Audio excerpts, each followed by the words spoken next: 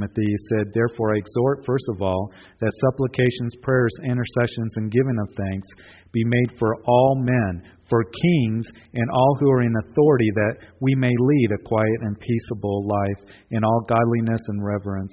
For this is good and acceptable in the sight of God our Savior, who desires all men to be saved and come to the knowledge of the truth." And so, Father, right now we just pray for, as the election has come forth, and we do, Lord, look at our nation, and we do have concerns, and there are great challenges ahead. But Lord, we pray for our President-elect and for his family. We pray that his heart would be opened up to you, Lord, that his heart would be opened up to godly wisdom, that somehow the leaders that are in Washington and the leaders of this nation, and Lord, just as the leaders of our state and in our community, that they too would be opened up to godliness and righteousness, that you would place those around them somehow, just as Nebuchadnezzar, what was placed in his courtyard was Daniel, who was a man of excellent spirit. Pharaoh, as we see in Genesis, Joseph was there, giving him godly wisdom. And so, Lord, we pray that you would work, and we lift our nation up to you in the great challenges that are ahead. And, Lord, that we would be ones that would continue to look for you and, Lord, to you in everything, and putting our faith and trust in you. And so, Lord, may we be salt and may we be light in our communities and in this nation. May the Christians continue to do that. We pray for all these things that are concerned for us, and Lord, that there would be a turning to what is right and what is acceptable in your sight, Lord. We pray that there would be a true revival in this nation, that people would turn to you and we would realize that, Lord, how we need you so much, and Lord, how we as a nation need you to lead us and to guide us. So, Father, we also ask that tonight as we open up your word, that you would just encourage us and bless us, that you would open our ears to hear from you. And it's in Jesus' name that we pray. Amen. Amen.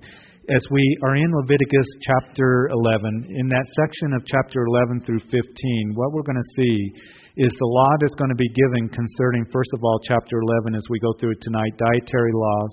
Then we're going to see other matters that concern hygiene, skin disease, what chapter 15 is going to discuss, bodily discharge and things like that. Now, as we get into the dietary laws and we get into, disposing of carcasses and all of that, and you're maybe thinking here tonight, oh man, I could have stayed at home and watched something a little bit more interesting on TV. Leviticus chapter 11, what does that have to do with me today? We can make application. Now, there's a couple things that as we look at this, we obviously are going to see there's practical reasons why the Lord gave the dietary laws and all the other laws concerning, cleanliness and all these other things, is because today we know that we have, ways of being able to cook food in a way that is proper and thoroughly. We also know a lot about some of the things that can happen or foods that can be bad for us. We have a lot more knowledge. We also know some of the sicknesses and diseases that can be spread, for instance, through bodily fluids or discharge. We know it can be spread through blood and semen and all these other things. That's why when you see paramedics that go out to a scene, car accident, or treat somebody, or police officers as well, if there's been fighting or beating or cutting or something, if there's any chance that they may come in contact with blood, they wear the gloves, don't they? Because they know that there is that transmission of sicknesses and disease that can come in those kinds of ways. Sexually transmitted diseases, through bodily fluids and things like that. And so back in the ancient time, they didn't have all the knowledge that you and I have. So God here, He gives them these laws for very much practical reasons. There were certain, for example, pork, that if it isn't cooked all the way through, that of course there's can be some consequences and bring sickness to individuals. As they were dealing with dead carcasses and things like this, they had to be very careful. And actually, as we're going to discuss and go through this, we're going to see that throughout the millenniums, that the Jewish communities pretty much, as they would follow these dietary laws and other laws that are going to be given to us, also concerning leprosy, that was a skin disease that was highly contagious, that they would isolate those individuals. that they oftentimes would be not experiencing the sicknesses and plagues and things like that would hamper the other nations because they didn't have the laws that the Jewish community had. So there were very practical reasons that we can look at these things and see why these things were put in place. But also there is a spiritual application as well. And as we go through this, of course, just even in the dietary laws, that we're going to see that the Lord desires for us not to take anything in our souls and in our hearts, taking it in spiritual food that's going to defile us. And there are a lot of things out there that will defile us, that will bring corruption, sickness to our souls and to our faith if we're not careful. And so we can make some application here tonight. But as we look at chapter 11, let's begin to read as we see, "Now the Lord spoke to Moses and to Aaron, saying to them, Speak to the children of Israel, saying, These are the animals which you may eat among all the animals that are on the earth. And among the animals, whatever divides the hoof, having cloven hooves and chewing the cud, that you may eat." And so, cow, they would eat beef and had their cows, and that's something that would be acceptable. Verse 4, "Nevertheless, these you shall not eat among those that chew the cud, or those that have cloven hooves. The camel, because it chews the cud, but does not have cloven hooves, it is unclean to you. The hyrax, because it chews the cud, but does not have cloven hooves, is unclean to you. The hare," that's a rabbit, of course, "because it chews the cud, but does not have cloven hooves, it is unclean to you. And the swine," or that is pigs, "though it divides the hoof, having cloven hooves, yet does not chew the cud, is unclean to you. Their flesh you shall not eat, and their carcasses you shall not touch. They are unclean to you." And so here the restrictions are given and the guidelines given. If the animal had a divided hoof, not a single hoof, such as a horse or a donkey, and it chewed its cud, then it was clean. It could be eaten. Again, as I mentioned to you, cattle was something that they could eat. Also, sheep was something that they could eat. Lamb. And so a divided hoof they couldn't eat. A camel was considered to be unclean.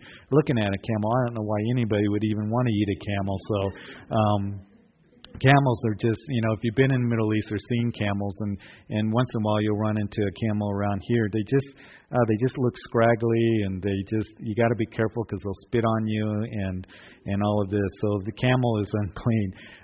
Pigs, of course, we know that they are unclean, and Jews today will not eat pork, and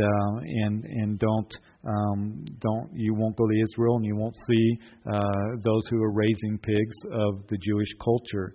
One of the things that we saw in Matthew's gospel, you remember that Jesus at one point went over to the area of the Gadarenes, and there he met two men that were demon-possessed with lots of demons. And you recall that he would cast the demons out. They would go into a herd of swine and then run down the hill and into the Sea of Galilee, and they would drown. And in that village that the people had all those pigs, it was unlawful for them to do that. They probably, as scholars believe, that they were raising those pigs because the people of Decapolis would want them, and so it would generate money for them. But it was unlawful for them to eat pork. And of course today, if you go to Israel, and if you stay in Israel, and you stay particularly in the kibbutzes that are run by the Jews, you're not going to get bacon in the morning, you're not going to get sausage, and you're not going to have ham or any of those things because pork is forbidden of them.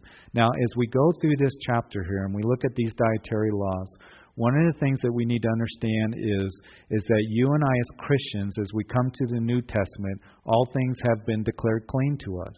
And the New Testament is very, very clear about that.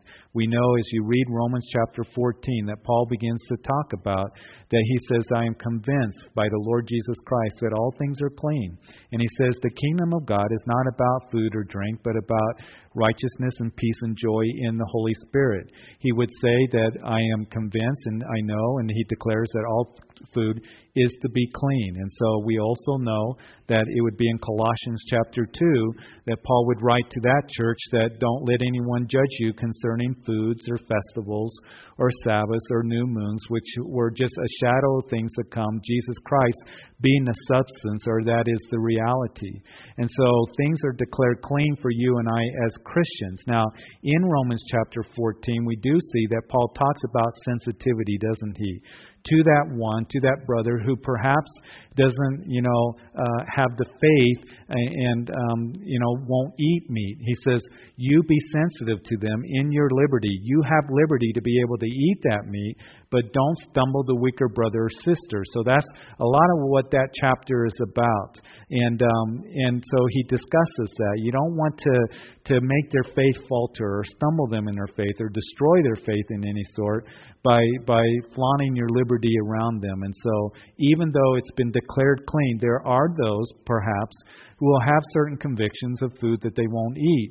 But we cannot say that you cannot eat pork because it's forbidden of the Lord. It is declared clean as we go to the New Testament. And again, I want to remind you as well that in Acts chapter 15, that's a very important chapter for you and I to remember. When somebody comes along and says you have to observe the Sabbath day, you have to observe the festivals, you have to observe, the dietary laws, remember that it was the Jerusalem Council that met. And as the church in the gospel was spreading throughout the areas where the Gentiles were receiving it, Paul making that first missionary journey up to the churches of Galatia, you recall that the whole, thing about circumcision, which we're going to talk about even tonight as we move into chapter 12, the Judaizers coming in behind the ministry of Paul saying, well, that's all fine and dandy that you Gentile believers have faith in Jesus Christ, but there's more to it. You have to be circumcised if you want to consider yourself truly to be saved. And also, it wasn't just circumcision, but also they were encouraging them that they needed to keep the law of Moses. When the Jerusalem Council would meet, it would be Paul and Barnabas and the boys from Antioch. They would cruise up to Jerusalem to meet Peter and James and the leaders that were there.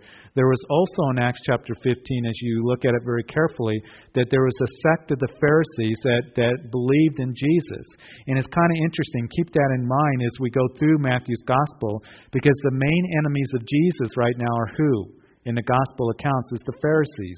They are the ones that are going to come, as we're going to see. It's really going to pick up here as we move into chapter 19. Those religious leaders of the Pharisees that are coming to trap Jesus, try to test him, trick him with questions, trying to get the people to turn against him. But it would be after the resurrection of Jesus Christ that some of the Pharisees became believers. And so that sect of the Pharisees, they were saying, yes, we say that you have to be circumcised and keep the law of Moses if they want to be saved.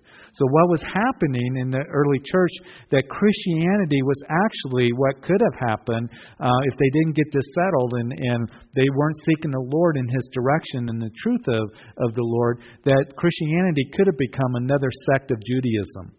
Just like today where we have different denominations, well, Judaism could have had another sect called Christianity where you're a Christian, but before you're really a Christian, you have to be circumcised and keep the law of Moses. So those group of the Pharisees were saying, yes, those Gentile Christians need to be circumcised and have to keep the law of Moses. And of course, you saw that Peter, as you read that chapter, would stand up and he would address the assembly that was there and the leaders. And he would say, God has used me to bring the gospel to the Gentiles. Of course, as he would bring the gospel to Cornelius there in Acts chapter 10, as the gospel was given to that Roman centurion and his family. He had eaten with them and they got saved. The Holy Spirit came upon them and it was evident. Peter goes to Jerusalem and the people were astonished. You ate with Gentiles? I mean, how could you do that? And Peter told them what happened. And so they were astonished that God was extending His grace and His love and salvation to the Gentiles. And of course, the Old Testament prophets had spoken about how it would be that the Gentiles would come into the faith. So that's what James begins to quote as he stands up. Peter would say, why would we want to put this yoke on the neck of the believers? In other words, this yoke of legalism that even our fathers couldn't keep. James stands up, he confirms what Peter has said. quotes from the Old Testament. It says that God has told us that the light would go to the Gentiles, that they would be brought into this thing that Paul would painstakingly write about in the New Testament called the church. It would consist of both Jews and Gentiles, and to this one living thing called the church, the new man, as he would call it in the New Testament. It's neither Jew nor Greek or slave or free or male or female any longer. We're all one in Christ right now. And so that's what they were discussing, and it would be James that would then, as he would write a letter to those Gentile believers, and he says that it pleases us and we are in agreement with the Holy Spirit. In other words, they weren't out of their bounds. They were in agreement with God in this, that you guys should abstain from meat offered to idols for the sake of sensitivity, and you should, stay away from blood, meat strangled, and that's roadkill, what I call it. And then stay away from sexual immorality, because the Gentiles had a real problem coming out of paganism with, sexual immorality. And if you do these things, you do well. Nothing about keeping the Sabbath. Nothing about keeping the dietary laws. Nothing about having to be circumcised. So that's the thing that we need to remember, and it was settled at that point. Now, that as we discussed going through Exodus, the law of the Sabbath, that there are those who have a conviction to keep the Sabbath. One man esteems one day above another. Paul would write in Romans chapter 14, one man esteems every day alike. You be convinced in your own mind. And so if you have that conviction, if you have convictions about certain dietary laws or whatever it might be, then God bless you. But we cannot say that you cannot eat that pork or you cannot eat that cheeseburger because God, forbids it. We are free to be able to do that. We need to be careful in our sensitivity, is what Paul writes, but all things have been declared clean. Matter of fact, let me read to you from 1 Timothy, that is, chapter 4. As Paul would say, now the Spirit expressly says that in the latter times some will depart from the faith, giving heed to deceiving spirits and doctrines of demons, speaking lies and hypocrisy, having their own conscience seared with a hot iron, forbidding to marry, commanding to abstain from foods which God created to be received with thanksgiving by those who believe and know the truth. For every creature of God is good, and nothing is to be refused if it is received with thanksgiving, for it is sanctified by the word of God and prayer. And so on Thanksgiving, when you have your ham, if that's what you enjoy, receive it with thanksgiving, and you are free to be able to do that. Others perhaps have that conviction that they won't be able to do that and be able to take it in faith, as Paul talks about in Romans chapter 14. So I want us to have a good understanding of what we have the liberty and the freedom, things have been declared for us to eat, but also the sake of sensitivity that Paul wrote about. So we see here the things that they were not to eat. We continue on as we talk about that which is in the water. Verse 9, and these you may eat of all that are in the water, whatever the water has fins and scales, whether in the seas or in the rivers, that you may eat. But all in the seas or in the rivers that do not have fins and scales, all that move in the water, any living thing which is in the water, they are an abomination to you. They shall be an abomination to you. You shall not eat their flesh, but you shall regard their carcasses as an abomination. So any fish that has fins and scales was kosher. They could eat it. And of course, a big part of their diet, as we know, would be fish in Israel that would come from the Sea of Galilee. And those guys, many of those disciples, were fishermen, and they would eat that fish. Now, with fins and scales. Now, a couple things here. Shellfish was considered to be unclean. So, clams, oysters, lobsters, those things that didn't have fins or scales, they did not eat those things. And one of the things that, as you look at the history of the Jews, they were never really ones who were bearing kind of individuals. They really didn't like the ocean all that much. They didn't spend a lot of time on ships, and like the Phoenicians or other cultures that built ships and the trades and all that went on. We do know that it was during the time of Solomon that he built some ships that would go to to the Far East to get some exotic animals that brought back in all his riches and glory, some monkeys and things like that. We also know during the time of Jehoshaphat in the Old Testament, it mentions that he tried to build some ships, but it ended up being a disaster. It didn't work out. So the Jews really weren't sea-bearing, kind of individuals that spent a lot of time on the ocean. And I think one of the maybe the reasons because they didn't, really fish for lobsters or oysters or things like that because they didn't eat those things. So their fishing was pretty much limited to what was there in the Sea of Galilee during the time that they were in the land, occupying the land. They would not eat catfish. Is something that is not kosher, I believe, with the Jews because, one of the things is that catfish really don't have scales. And if I grew up in Kansas, so anyway, as I grew up in Kansas, we used to catch catfish, and a lot of us like catfish. It's a good eating fish. But I remember when we clean it, that we'd peel the skin off that catfish. And so I remember being in Israel as the Jordan River flows out of the Sea of Galilee, that there's where the baptism is, and it's kind of channeled there, and it's slow flowing at that point. And there's different fishes that are in there, little fishes that come out of the Sea of Galilee, little fishes that come around and swim around. And as you go out there in the baptism, they'll come and nibble on your leg and stuff, those little fishes and stuff. But also, there's some big catfish that are there that are swimming around. And I used to think, why aren't the Jewish boys from the neighboring village, Tiberias, why aren't they over there on the banks, trying to catch the catfish? Because that would have been me when I was a kid. I'd pedal my bike just like, me and my friends. Early in the morning, we'd go fishing at a pond. And that was something that we regularly do. And I would think, boy, I'd be there trying to catch these catfish. Well, somebody told me because it wasn't kosher. And so you got these big catfish that are swimming around there in the Jordan River. And you're going to throw them a pretzel and they'll come up and nibble on it and stuff, and it's kind of fun to watch them. But catfish would be something that they would not eat, and it's not kosher.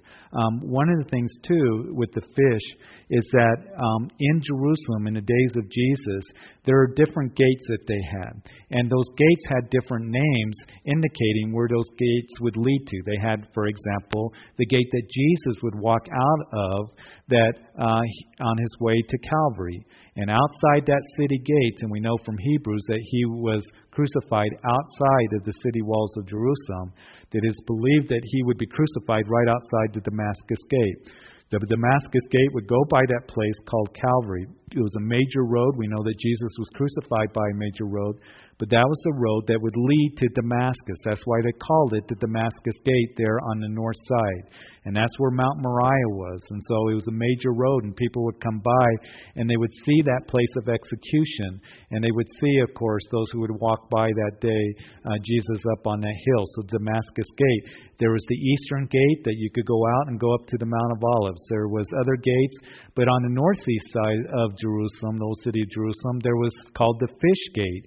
And that's where they would bring fish in from the Sea of Galilee. And so you remember that in the trial of Jesus, that it's recorded in the gospel that John the disciple was there at the trial because he was the one that the high priest knew. So he kind of had an in and had access to go in, and he saw the trial before the religious leaders.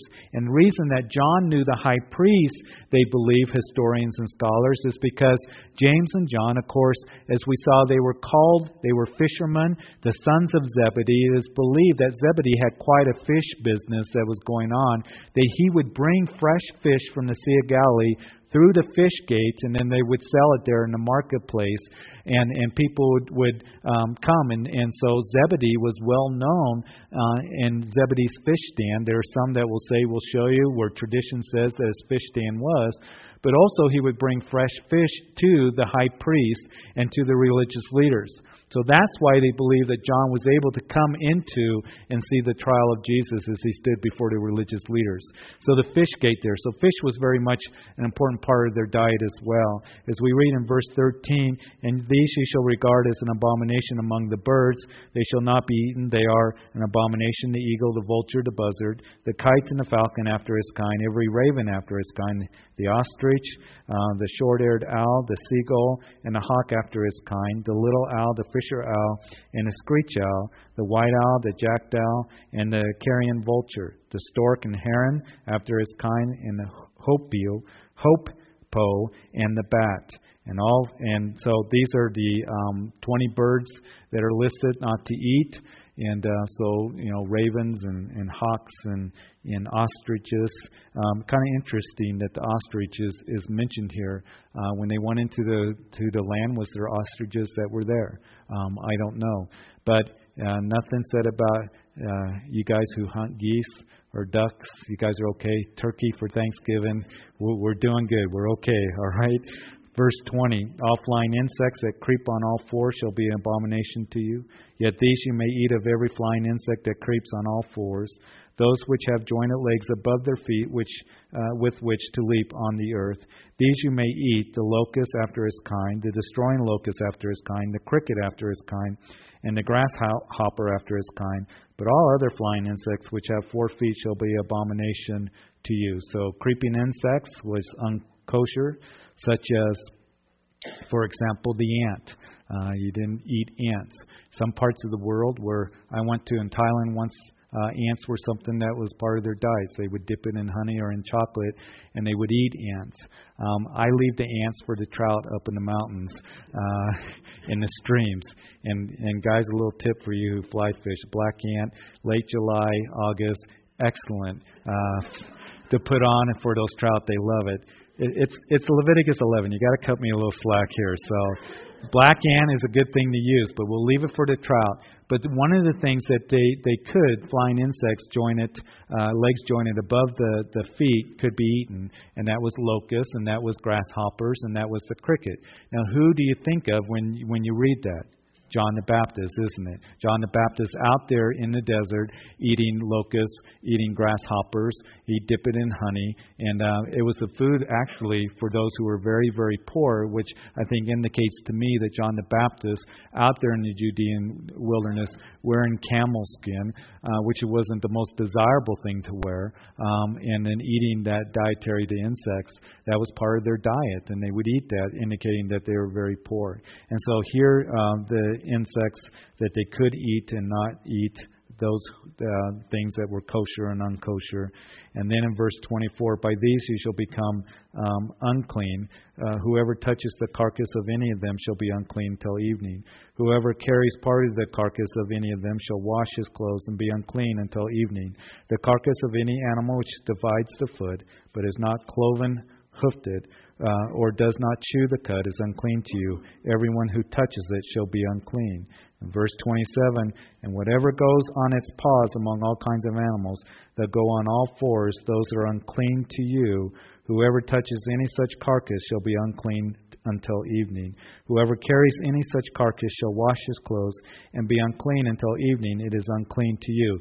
So the disposal of carcasses of animals was very, very much here regulated and given to them. And one of the things about whether unclean animals or clean animals and how they were told that they were to be disposed of the carcasses, and then what would happen to the individuals who would dispose of them, they again had very practical reasons that they received from the Lord for doing this. Whoever touches the carcass of any of them shall be unclean until evening. In other words, unclean animals, when dead, they couldn't just be left in the community to rot. They had to be disposed of. But the people who disposed of the unclean animals had a remedy of uncleanness by washing, and then there was actually a brief quarantine. They had to be considered unclean until evening. Now, this did a couple important things. If there was a dead rat that was found in an Israeli village, it would be carefully, according to the guidance that we read here, and properly disposed of. And the one disposing of it would have a short time of being quarantined and also had to go through the washing ritual that is described here. Now, what that did is it helped prevent diseases from spreading in a very significant way. And we know that as in 1350, what happened in Europe? There was the Black Plague, wasn't there? Bubonic plague that happened, and it was the source of it was coming from rats. And so in that terrible plague that would spread throughout Europe, almost a quarter, a third of the population ended up dying because of that plague.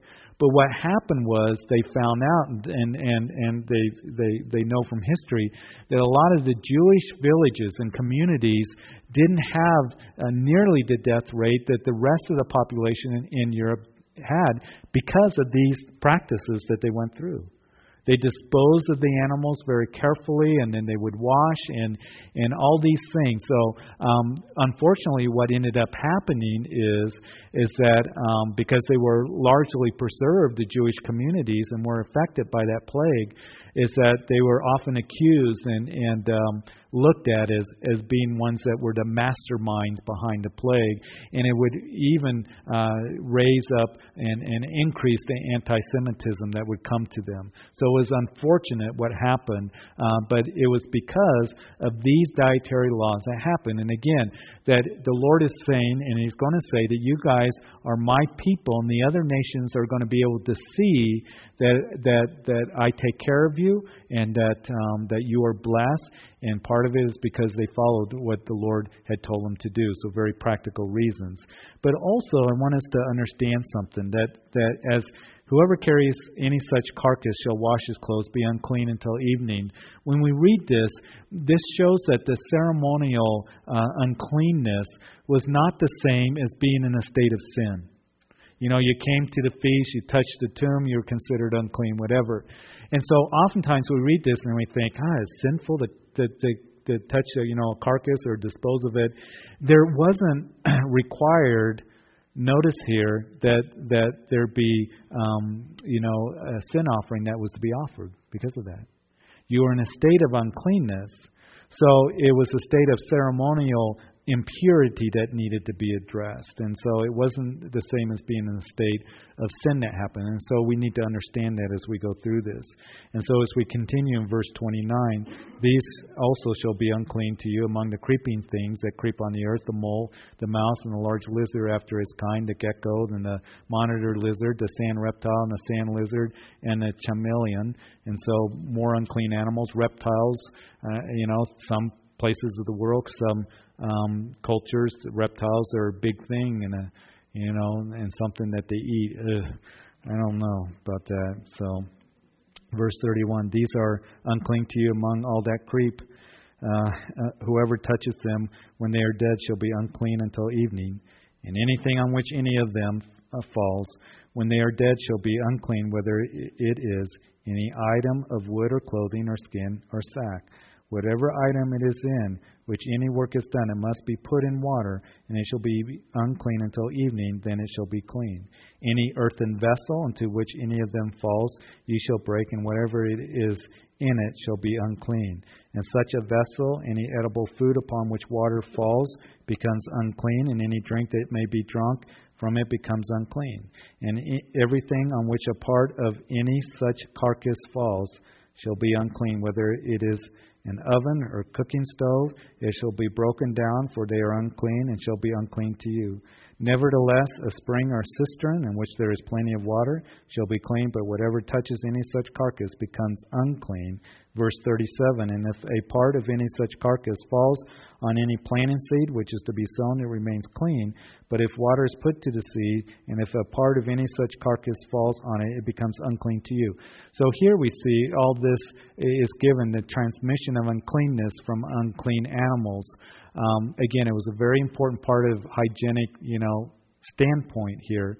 If a dead animal fell into the water was considered unclean. And of course, we know today that, of course, that can be a problem and pollute the water if a dead carcass is found in that. If, an animal is found in an earthen vessel that you carry water in or carry wine in, you were to break the earthen vessel. If it's in a cooking stove or it's, in a bowl that you're going to eat out of, that had to be cleaned.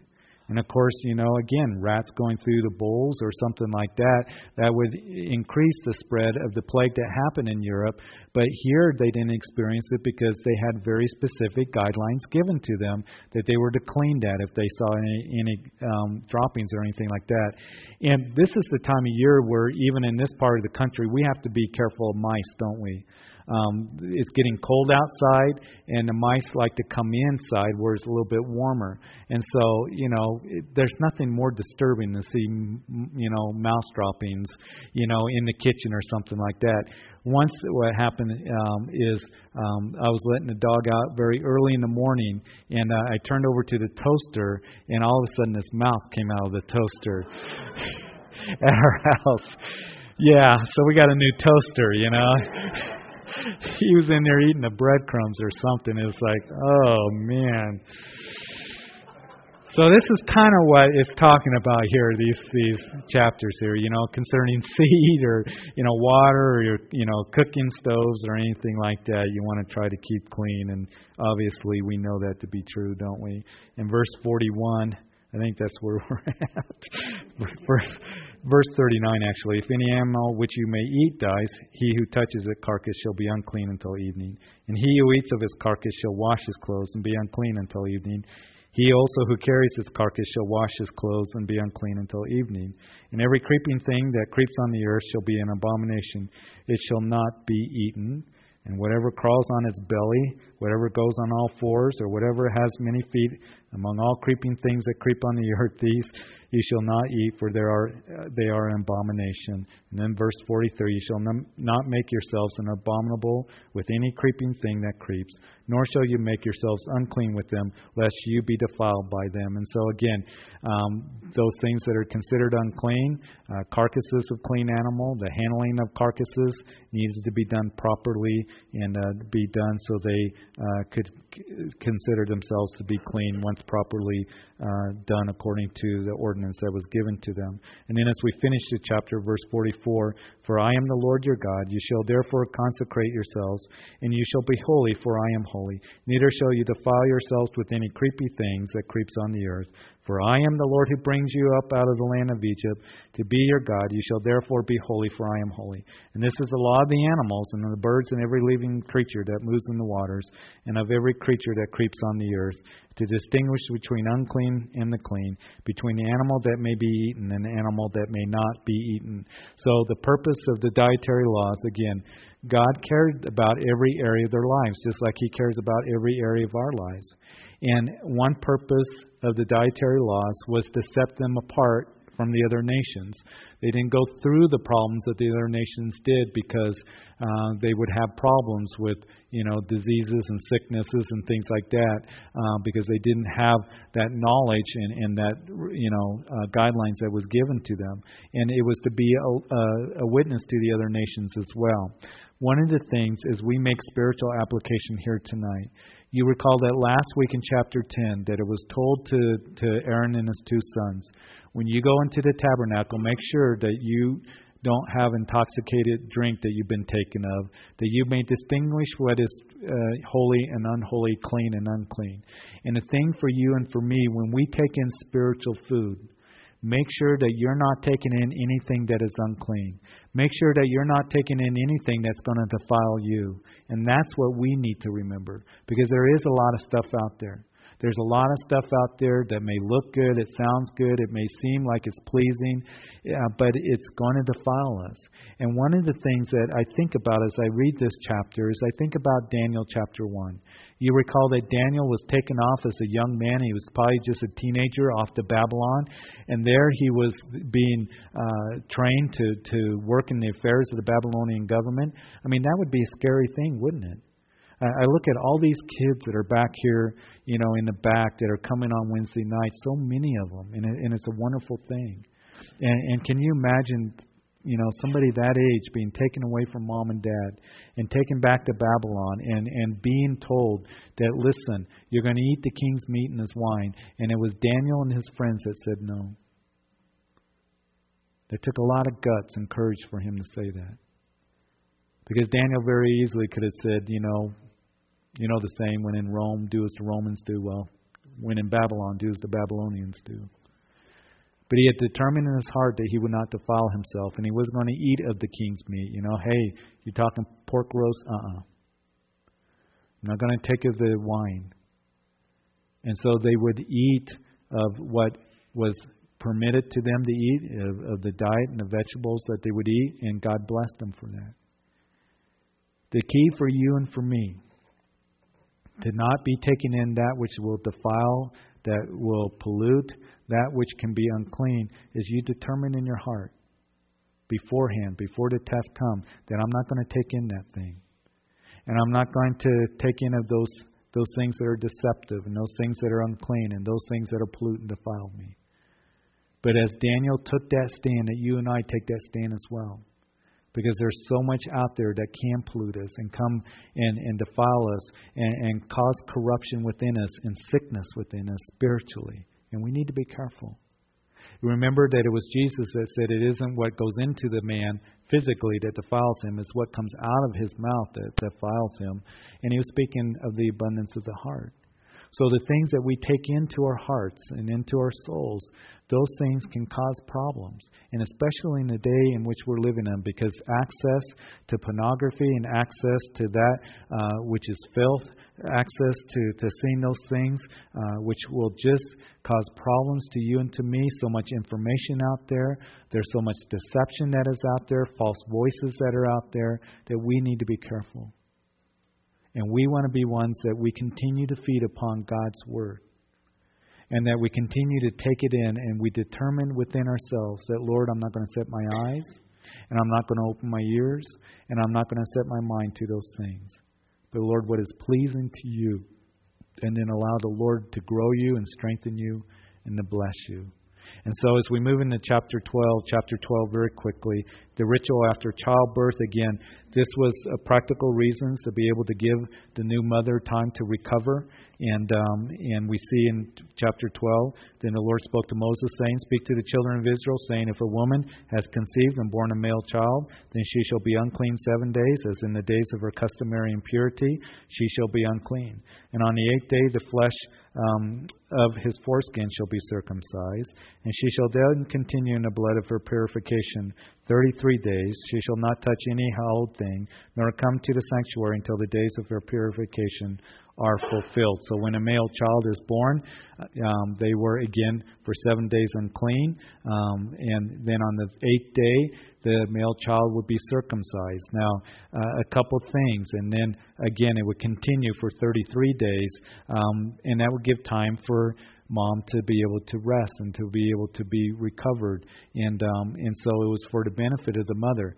The child being circumcised on the 8th day again, this law is given here, but we saw that it was given clear back where? In Genesis chapter 17, wasn't it?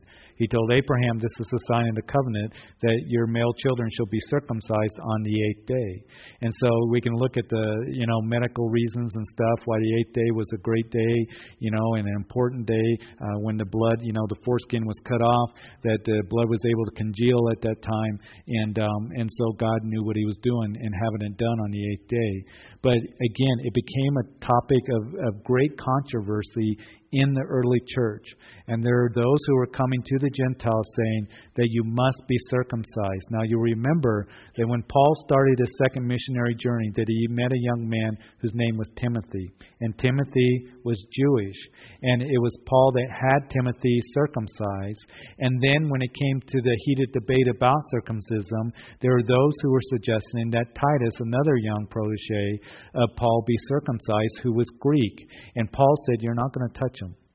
Now, why would Paul have Timothy circumcised, and why didn't he have Titus not circumcised? Was it because Paul was compromising with Timothy? Was it because he hadn't settled it in his heart with Timothy? The reason that he had Timothy circumcised, again, his mother was Jewish, so he was Jewish, Timothy, and he saw promise in Timothy. He saw that this was a young man, that God's hand is on him.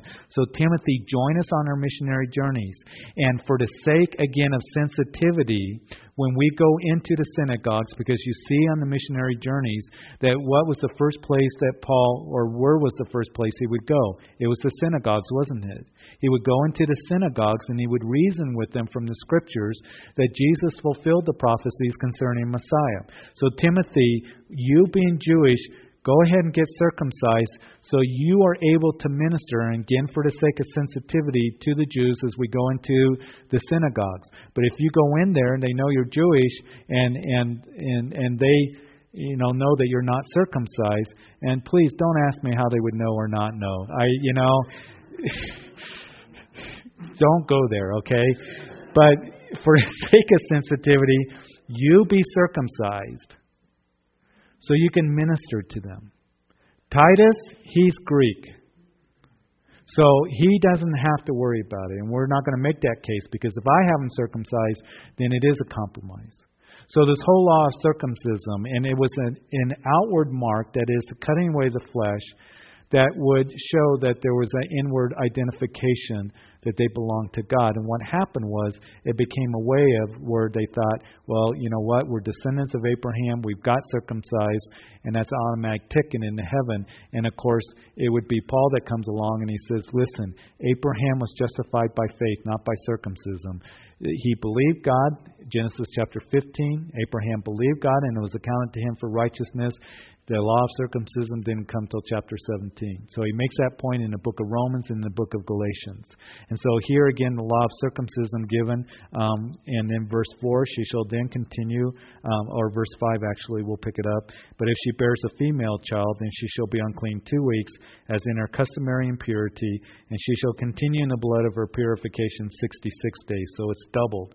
And when the days of her purification are fulfilled, whether for a son or a daughter, she'll bring to the priest a lamb of the first year as a burnt offering, a young pigeon, or a turtle dove as a sin offering to the door of the tabernacle of meeting. Then he shall offer it before the Lord and make atonement for her, and she shall be clean from the flow of her blood. This is the law for her who is born a male or a female.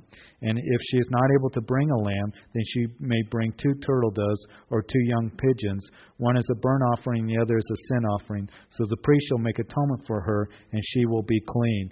One of the reasons why it is thought that she was to bring a sin offering and a burnt offering is what I've read, and if you got any more insight on this, not because having a child was a sin, they're considered a sin. Of course, it would be the Lord that said multiply and fill the earth.